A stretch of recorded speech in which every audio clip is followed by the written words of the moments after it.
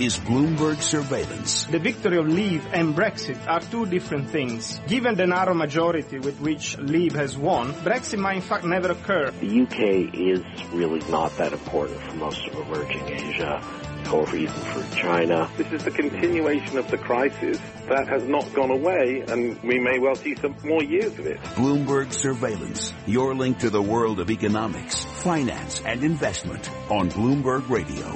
Good morning, everyone. Michael McKee and Tom Keene. This day from Washington, D.C., we welcome all of you to our studios here in Washington. Later this morning, a conversation with Alan Greenspan, and then Michael McKee and I will travel 1 or 2 blocks away for a conversation with a former Secretary of State, Madeleine Albright, will join us as well. Let me get out our good support and messages for an 8 a.m. hour. Bloomberg Surveillance in Washington, London, and New York. Brought to you by Cohn Resnick Accounting Tax Advisory. Is your business ready to break through? See how the professionals at Cohn Resnick can help you guide your business forward. Find out more at cohnresnick.com. Michael, let's get through a data check here to get to our esteemed guest quickly. Sterling simply doesn't have a bid. 131.69 is at an ugly half hour of it. Continuing depreciation. We are well over 10 big figures away from where we were a number of days ago. Euro rather under 110, 109.96. And Michael, very quickly here, futures negative 18 now, negative 16. A little bad. What else do you see, Mike? Well, here's what we're going to be talking with Karen Petrou in a moment. Let's look at what's happening with the banks.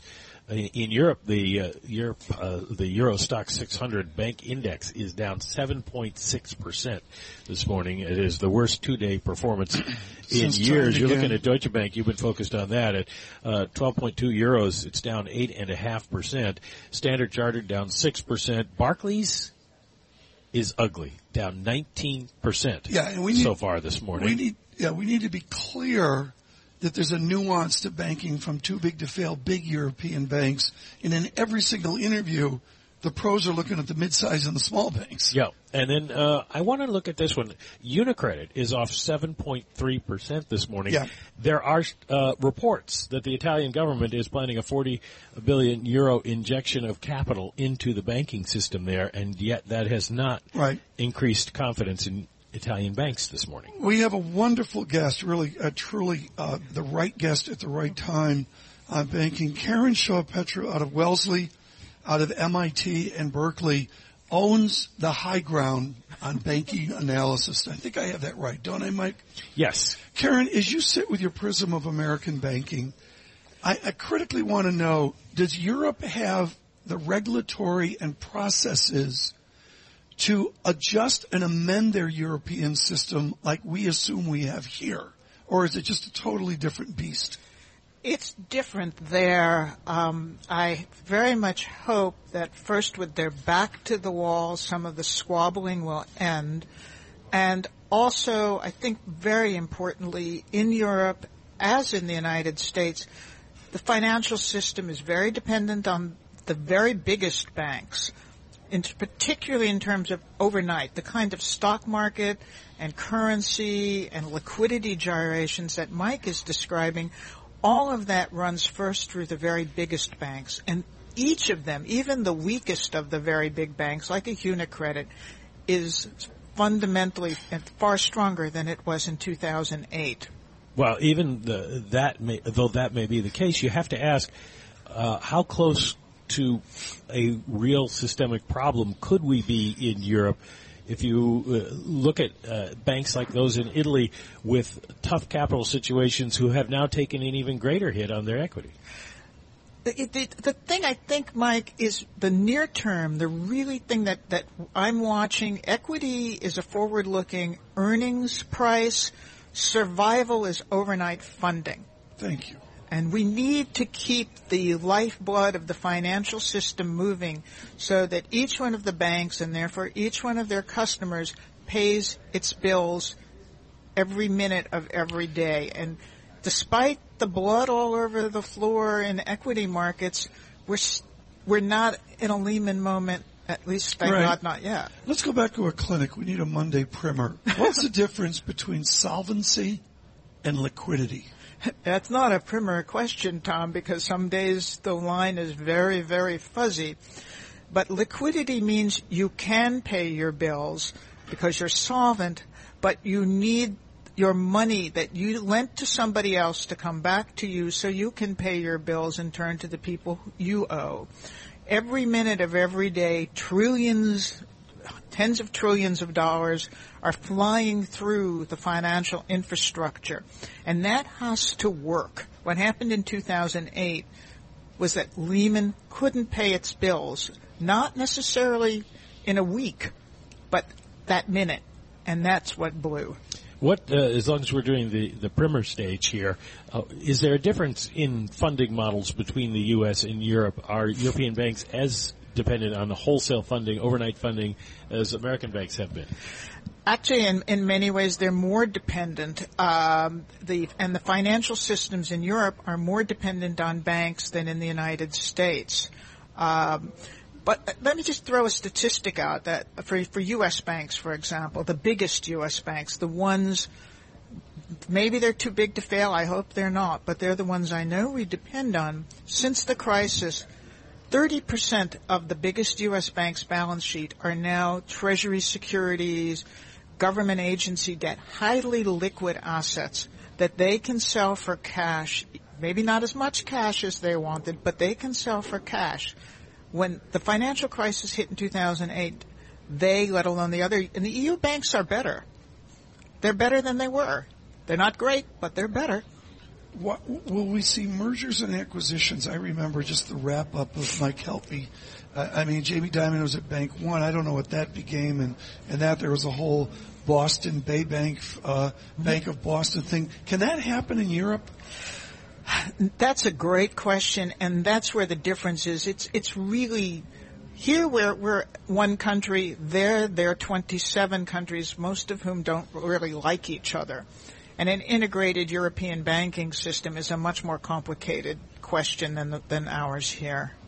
I think it's state support, Tom, and not so much mergers and market solutions. Mm-hmm. Well, it's not an integrated banking system yet, but you do have one entity, the ECB, that sort of gets stuck with the bill, if it comes due.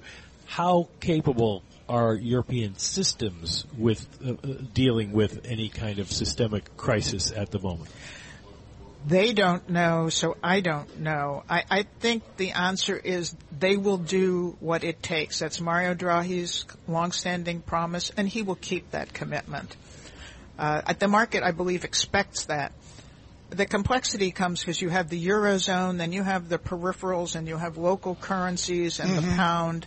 So within the Eurozone, I really do believe they will do what it takes and then pick up the policy pieces later. Karen, what a sight to see George Osborne on stage with James Dimon in the United Kingdom last week. I can't imagine a major banker in the United States, even Mr. Stump of Wells Fargo, a bit removed from the folly, on stage with Jack Lew. What's the relationship of our bankers with the rest of America, with the people of America now? Are they bonding and connecting like Mr. Dimon bonded with the Chancellor of the Exchequer? No. I don't think Americans like their banks very much. Yeah. And in London in particular, the UK economy is so much more dependent on finance and therefore banks than ours that the political relationship is a little bit different too. Before we let you go, I have to ask how the U.S. is shaping up now with the Republicans talking about repealing Dodd-Frank and changes coming in regulation one way or another. Are we at a point where banks can operate in enough certainty that they can make money but still be safer? I think the short answer to that terrific question is no.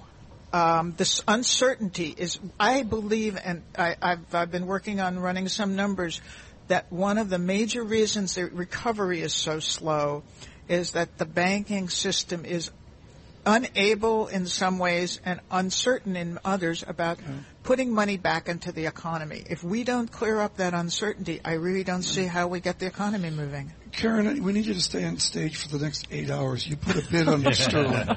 You single-handedly have lifted sterling in the last 5 minutes. I'll stay here all week. Karen Petrou with Federal Financial Analytics talking to us on the future of our banking system. Mike, sterling, a low 131.52 up to 131.87. It's the Petrou rally.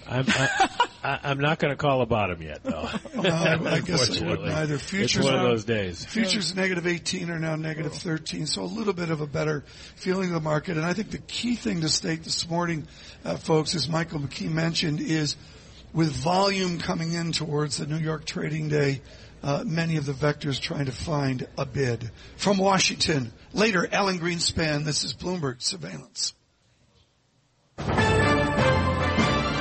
Let's check in with Michael Barr now and get the latest world and national headlines. Michael? Mike, Tom, thank you very much. The Supreme Court is set to close out its current term before the summer recess. There are 3 remaining cases after a flurry of decisions last week. The last trio of cases are regulation of Texas abortion clinics, a federal law that seeks to keep guns out of the hands of people convicted of domestic violence, and the public corruption conviction of former Governor Bob McDonnell of Virginia. Secretary of State John Kerry has meetings today in Brussels and London about Britain voting to leave the EU. Kerry is urging Britain and the European Union to work together to calm markets. West Virginia has already been pounded by heavy rains and may have new flooding problems this week. More heavy rain is forecast today in the same area where floodwaters have already killed at least 25 people. Global news 24 hours a day, powered by more than 2,600 journalists and analysts in more than 120 countries. I'm Michael Barr. This is Bloomberg. Mike, Tom? Michael, thanks so much. The Secretary of Treasury out with headlines now.